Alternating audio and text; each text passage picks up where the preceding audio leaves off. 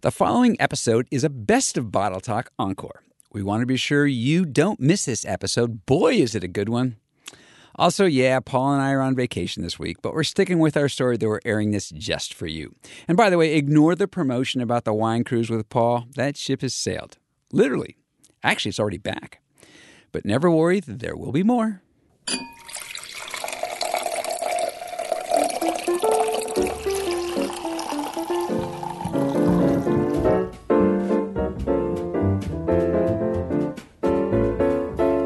Welcome to Bottle Talk with Rick and Paul. I'm Rick Cushman. And I'm Paul Wagner. Paul, today we're going to start by quoting someone accomplished and respected in the wine industry. So neither one of us. Oh, God, no. Jeez. No, it's a master of wine who's something of a free thinker about tastes.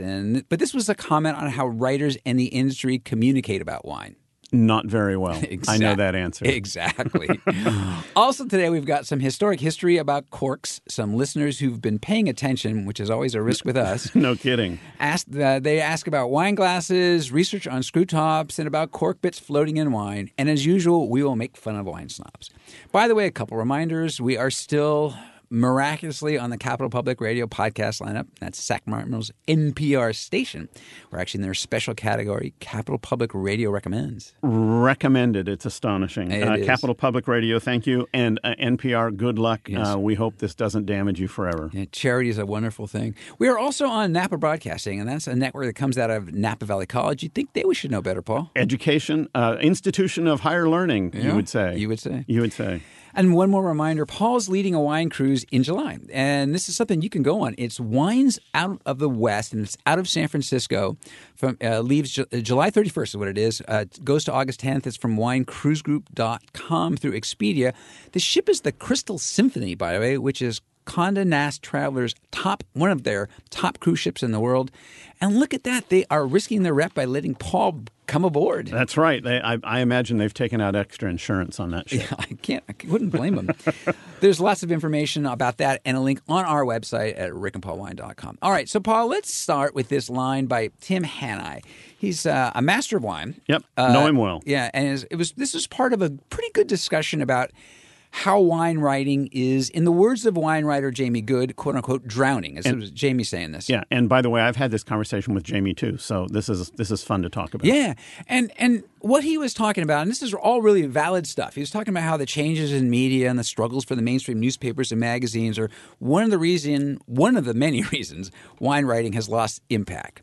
He said there's so many new models out there, but they just don't have the same kind of effect. Well, sort of, but at the same time, I think it's a democratization of wine writing, and Jamie doesn't like that. Yeah. Jamie thinks that there should be recognized authorities. It's an interesting dilemma, and it's part of the bigger question of where do we get our news, but we're not going to talk about that, Well, are we, Rick? that is actually not a bad discussion, not so much on the news side, on the wine side, but I want to go to what Tim said, because then he said in the comment section, I'm going to read it now. The slow spiral of death in wine writing started in the 1970s when print was still the media for most. Elle, Vogue, Home and Garden, and every major print media company started eliminating the quote-unquote expert wine opinions because they didn't have any relevance or hold the interest of their readers. This is not Tim saying. What he was saying was what they said, it wasn't the magazine's fault. It was the writer's fault that they were not connecting to the readers. Right. Tim continues.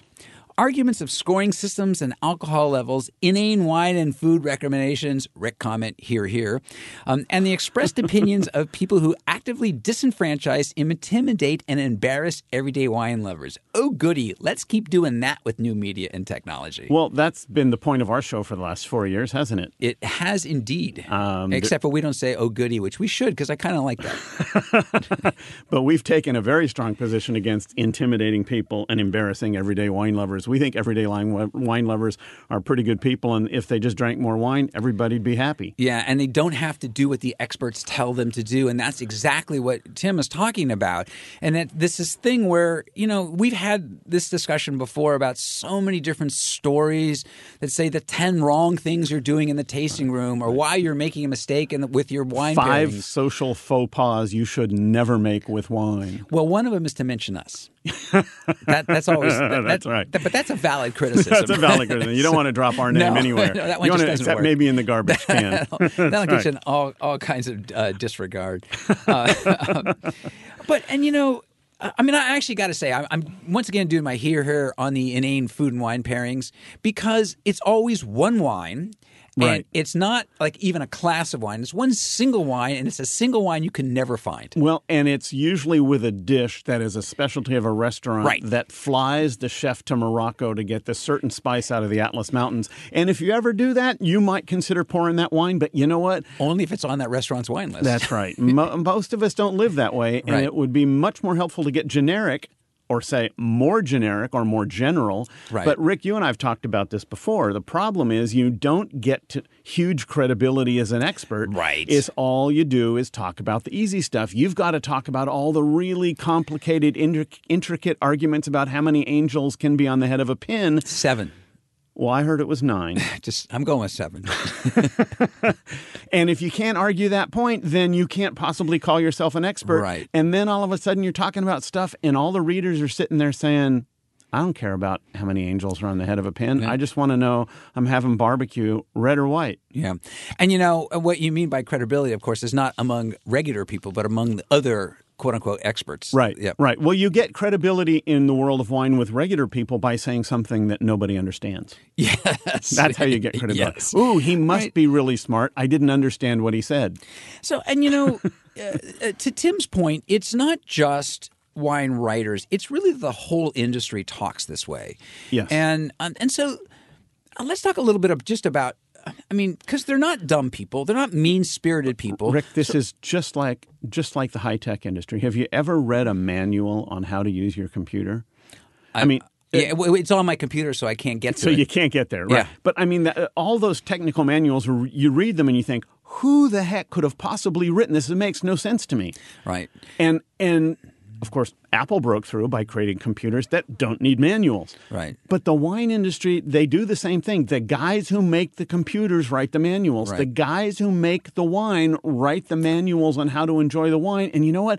They don't speak English. And they've forgotten what it's like not to be in the industry. Right. And it's always one of my criticisms about, spending too much time chasing letters and things like that, which is that it doesn't. Which letters do you chase, Rick? Mostly the A and the B. Yeah, because you're pretty comfortable in the right at the CDF. front. Yeah. CDF is right in your sweet spot. Right, yeah. Mostly F. I'm way in the F category. I aspire to D. Yes. Yes, indeed. But, and I think one of and so this is the jargon issue. If you ever go to a planning commission meeting, dear God, it's the same problem. Thing. Yeah. Yeah. And of course, the winemakers use the language, so then anybody who wants to pretend that they know about wine Right. has to use the same language. Right. And the rest of the audience, the rest of the world looks at them and says, gosh, I could have sworn those guys spoke English just a few minutes ago. And part of it too, and this is one of the really sort of insidious parts, is that young writers or young doesn't mean young, but newer writers or newer people to the wine business aspire to talk like that. They can hardly wait to learn a new word so they can use it so they Right. can show how smart they are. And part of it is that you want to feel like, innocently enough, you want to feel like you're part of the inner circle or part of the in crowd. Right. Not in a mean-spirited way. Well, It's at least you do, Rick. Well, I've You never tried been in the in desperately crowd. to No, be. I'm not. I can't even get close to the out crowd. The out crowd. I am the way out crowd. That's my group. There's infield, there's outfield, Yeah, and I'm then the there's guy. beyond the I'm fence. outside the bullpen. I'm knocking on the door. So that's part of it. I think another part of it is that the industry has been successful, more or less. Yes. Doing what they do. Right. And so Right. they don't see the impetus to change. They don't. Right. They don't see that there's a reason. They don't see the marginal gain, quote unquote. Right. That they could get something better. Right. The ship isn't sinking, so why do we have to worry about the fact that there's 3 feet of water in the bilge? And the answer is, well, you could actually be floating much higher in the water and going much faster if you did things differently. Right. And what is going to happen is as this democratization occurs, which is a word that we really shouldn't use because it has too many syllables and I can't say it too often. Okay, so pick a better one. I don't know. as this evenness, as more people have influence. More people have influence. Yeah. Good. There's going to be some voices that speak regular language, Right. And they'll start to resonate, and they will. And they won't use words like democratization. Yeah, and we see this. I hate to make this large grouping of the largest generation in the history of the planet, but it's one of the things that we see with millennials, particularly younger ones, and there's a huge difference, is that those folks are just really interested in basics. They don't need this language. Well, and they're interested in experiences rather than acquisitions. So that means they're more interested, in my time, in my sense, in drinking wine rather than owning wine. Yeah. And a lot of this gets back to, again, the common American perception of the person who really knows about wine is the landed gentry and titled nobility of the British upper class. They knew wine. So the poor people drank beer. It certainly wouldn't be us. No, it wouldn't be us. Yes. Not noble, and not landed, and not gentry. Yes, or really even polite. And I think the last part is fair enough for the industry, but for any industry, change is hard. Thinking differently is hard. Yeah. Well, just for you, thinking is hard. What? Wait a minute. I've lost. I lost you on that point. It's Beat Up on Rick Day. Let's have it. Everybody grab a bat. Right. Yes. All right. So, that's but you're right. Bit. Change is hard, and the wine industry is probably the least. It's ironic. How many times have you been told a winery is innovative? Yeah. Probably the least innovative industry on the planet. Yeah, right. They're innovative, and then they start talking about whole cluster fermentation. And gravity-fed wineries, yes. And wow, that's exciting stuff. Okay. All right. Well, so for other people who apparently thinking is not easy either, they've come to us with some questions. Well, I hope they don't make us think, because now we're in trouble. Well, we're going to demonstrate why that's a mistake. So we're going to take a few questions. And by the way, thank you for listening to Bottle Talk with Rick and Paul. And if you'd like to ask us a question, the place is rickandpaulwine.com. That's our website if you're listening there now. You can also listen to us on iTunes, and go ahead and subscribe. And you can even subscribe and not listen. It still sounds good for us. All right. And it's maybe better for you. Yeah. And by the way, Paul, I just want to say this one more time, because it's been a while since we've reminded people. And I still get these questions all the time, and I know that you do, because you live in Napa. And thankfully, I still see a lot of articles about this that's important, which is, if I know there have been fires, mudslides, et cetera, in the wine country, we're open for business. We're wide open for business. All the restaurants are open, all but 1% of the wineries are open. They would love to see you come and visit. Yeah, you help them out. I know some people are a little worried that they might be creating a burden, quote unquote. Not at all. Yeah, they have. Not at all. Yes, I would create a burden just because it's me. Yes, but most people would be welcome. As one of my friends who works in a tasting room said, "Don't let Rick in." No, I said, "What do you do? Well, so what kind of reception do the visitors who visit your tasting room today get?" And she says, "Every one of them gets a hug. Yeah. We're really happy to see them." So if you're thinking about going, or even if you aren't thinking about going, but want something to do, it's a good time of year to go. By the way, it's nice, it's quiet, and it's a long way for Rick to drive. So the chances are you won't run into him there. Well, except for unless I'm at work. Okay, so here's some questions from listeners who, unfortunately for us, maybe have been paying attention. They've asked about things that we've said in previous shows.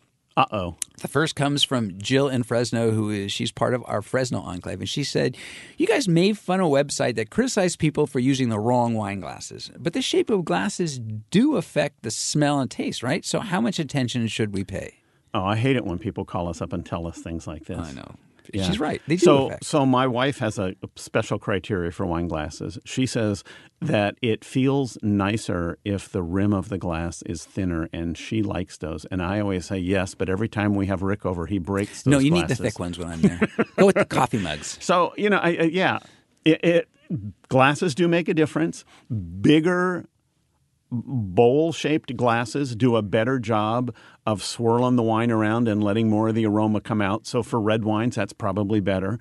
White wines, narrower glass, tend to keep the wine in a smaller space and tend to keep it colder. That's probably better for a white wine. It also gives it its sort of its edge that the white wine needs, that that little bit of bite sort of, and it helps it. It helps that. But in the end, I'm going to go back to the fact that I judge wine competitions all over the world, and the worst glasses. We use the worst glasses. Not always the worst glasses, but they use the same glasses for all wines. Little tiny wines, right? But yes, some of them are good glasses, but still the same glass, whether it be red, white, or dessert wine. So if that's good enough for professional wine judges at a wine competition, it's probably good enough for your house. Now, if you want to make a pretty table with lots of displays, and Rick loves to try to throw the dime in to see if he gets to take one of the glasses home. That's why I use the big glasses, yeah. Yeah, then that's a legitimate, it's legitimate to set your table with different sizes and shapes because it looks pretty, but it's not do or die. Yeah. And I've been through the glass comparisons, and there really is, I agreed, because of this, as often as how you smell, how much of it you smell, because remember, 85% of taste is smell. Even after you swallow, you're still actually smelling. That's why it's difficult to taste next to Rick. Yes. Well, no, I took a shower this morning. And so that matters too. And if you want some time and you've got some time, and I do this because it's fun and it drives my wife nuts, we just take out a few different styles of glass and taste the wines in it. Right. But really, there's probably two things that might be most important. One, the thin rim really is a good thing. It does give it a feel, and when you pick up a glass with a thin rim, you just want to lift that pinky up. Yes. It just makes you feel a little more elegant. There you go. And the other is, I'd say go with a glass shape that you like. Yeah. If it's pretty, that's fun too. Yeah, it's fun too. Yeah, but fair question. All right. Yep. This one comes from Ben in Woodside. Cool. He said, you guys talked about the UC Davis study on corks that's going to go up to 100 years. Have there been studies on screw tops and how they affect wine? And the answer is, yeah, there have been, actually. Lots of them. I went back and looked through some of the notes that I have, and we've even talked about a few of these. One of them was a 2004 study by Oregon State. They found that consumers in blind tests could not tell the difference between wines with a cork and screw cap. Right. And that's true not only of cork and screw caps, but that's true of almost any different most wines. Most too, wines. Yes. Well, then there's that in general. But the point being, not as an insult to anyone, but that's why it doesn't matter. Right. UC Davis did a really interesting study, but it was just Sauvignon Blanc, and it was over just a couple years. And what they found, they thought that there was a bit more freshness, quote unquote, to the fruit with the screw caps. Yeah, and the reason being because there's less oxygen that got in. But that develops over time, and if you're buying wine and taking it home immediately, chances are there's even less of a difference. Yeah. And then my favorite so far, anyway, was from Chateau Margaux, and they had been doing the study for 10 years. Yeah, 10 years, and after 10 years, they bottled some of their best wine in screw cap and cork, and they said it was too early to tell. I have volunteered to taste those wines for them. I bet you have, and they just haven't. They've just never followed up on that. I gave them the opportunity. I don't know why. I don't know why. But the real answer actually about screw caps is that there really is not enough long-term research done, and that's according to Andrew Waterhouse, who's the UC Davis professor and wine chemist who is running that 100-year cork study. Right. Of course, he wants to say that because that gives him a job for the next 100 years. Well, he's studying corks, so he's mostly looking at that. But and by the way, if anybody didn't hear, UC Davis announced that they are doing a study that's going to last 100 years looking at what the impact of being sealed to a cork does to a wine and how much the oxygen transfer affects it. And Rick, we will never know the answer to that question. Unless my time machine starts to work. Because I could get that thing in. I'm working on it. You're working on it, I just got a couple screws I got to find. I'm going down the hardware store. There are a couple screws that are loose, aren't there, Rick? Yeah, well, could be that. All right, that's it for questions for the moment. But coming up now, we're speaking of time machines, we're going to our Wayback Machine for some historic history.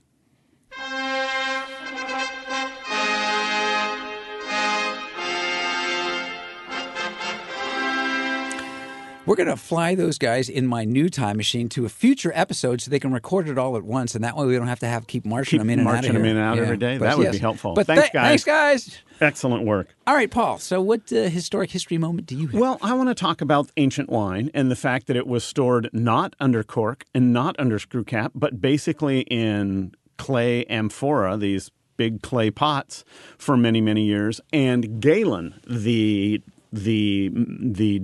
physician to the emperors of Rome, was once given the job of tasting through all the wines in the emperor's cellar. And even without a screw cap or a cork in sight, he decided that the greatest wine in the cellar was a 125-year-old wine from Falernium. There you go. Did he give it 100 points? I don't know how many points he gave it. That's an interesting question. But it is interesting to think that when we worry so much about the storage conditions of our wines today, there's a wine that had been stored in a clay pot underground, no cork, no screw cap, and Galen thought it was the best that he'd ever tasted after 125 years. Of course, we don't know what the other wines tasted like. That's true. Yeah, so. Right. Well, and mine is a cork or cork stopper related because what cork is? It's the bark of a tree, and they for centuries people have used some version of that as stoppers for liquids. Yes, but usually smaller things like perfume. And, right. Yeah. But they found some in ancient Egyptian tombs that were a couple thousand years old. They found cork stoppers. But corks didn't become a main closure style until the late 1860s. Excuse me. Let me try this again. 1600s. 1600s. Easy for you to say. Yes. Apparently it isn't.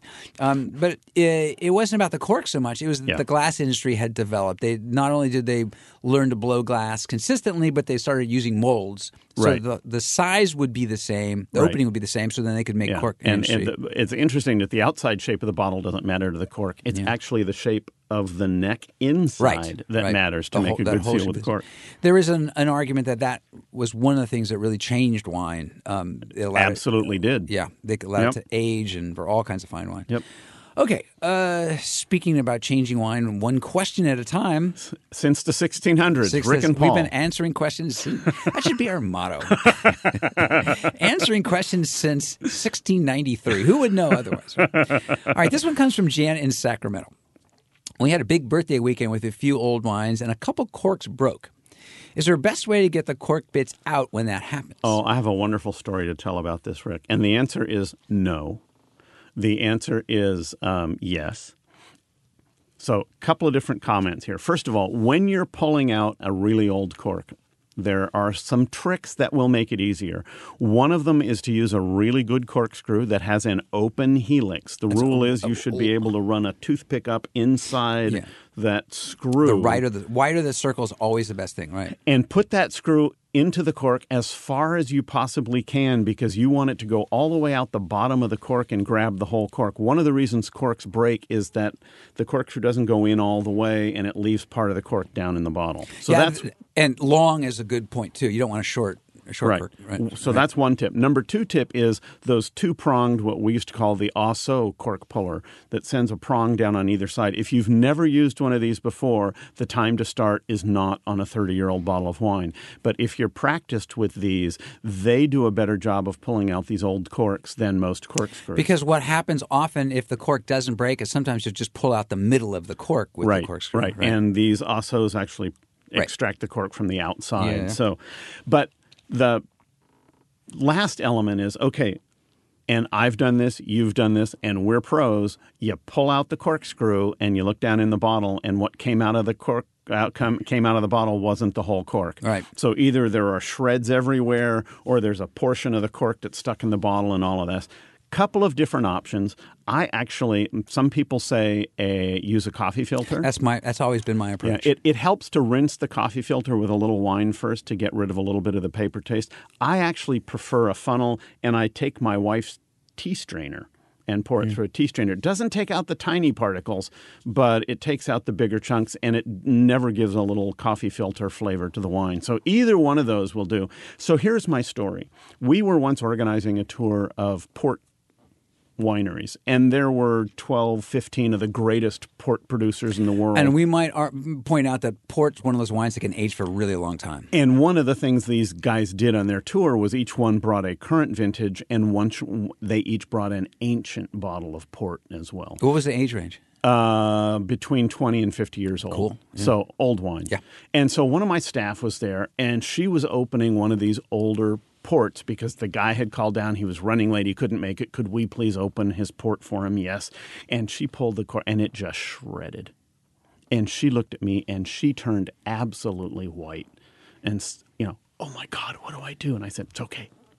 We're whispering now because we don't want anybody else to know what's going on. Because, there are 12 other port producers at this tasting. I said, behind that door over there is a kitchen. Go into the kitchen, pour all of this wine into another bottle, through a filter, then pour it back into the original bottle. Chances are they'll never notice. Well, she goes back there, and she's back there for a few minutes, and I think, that's funny.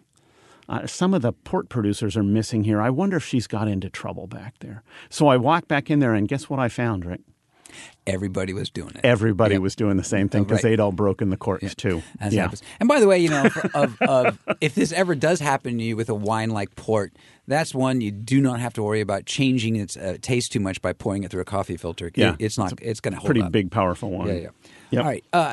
Our last one comes from Elaine in Hartford, Connecticut, where it's currently very cold. How much does smoke from a fireplace affect the taste of wine? Everywhere we go this time of year, there's a fire burning, including in our house. I wonder if that changes the wine. Does it affect your ability, the taste of it? Sure. It affects the taste of everything. You smell it. Sure.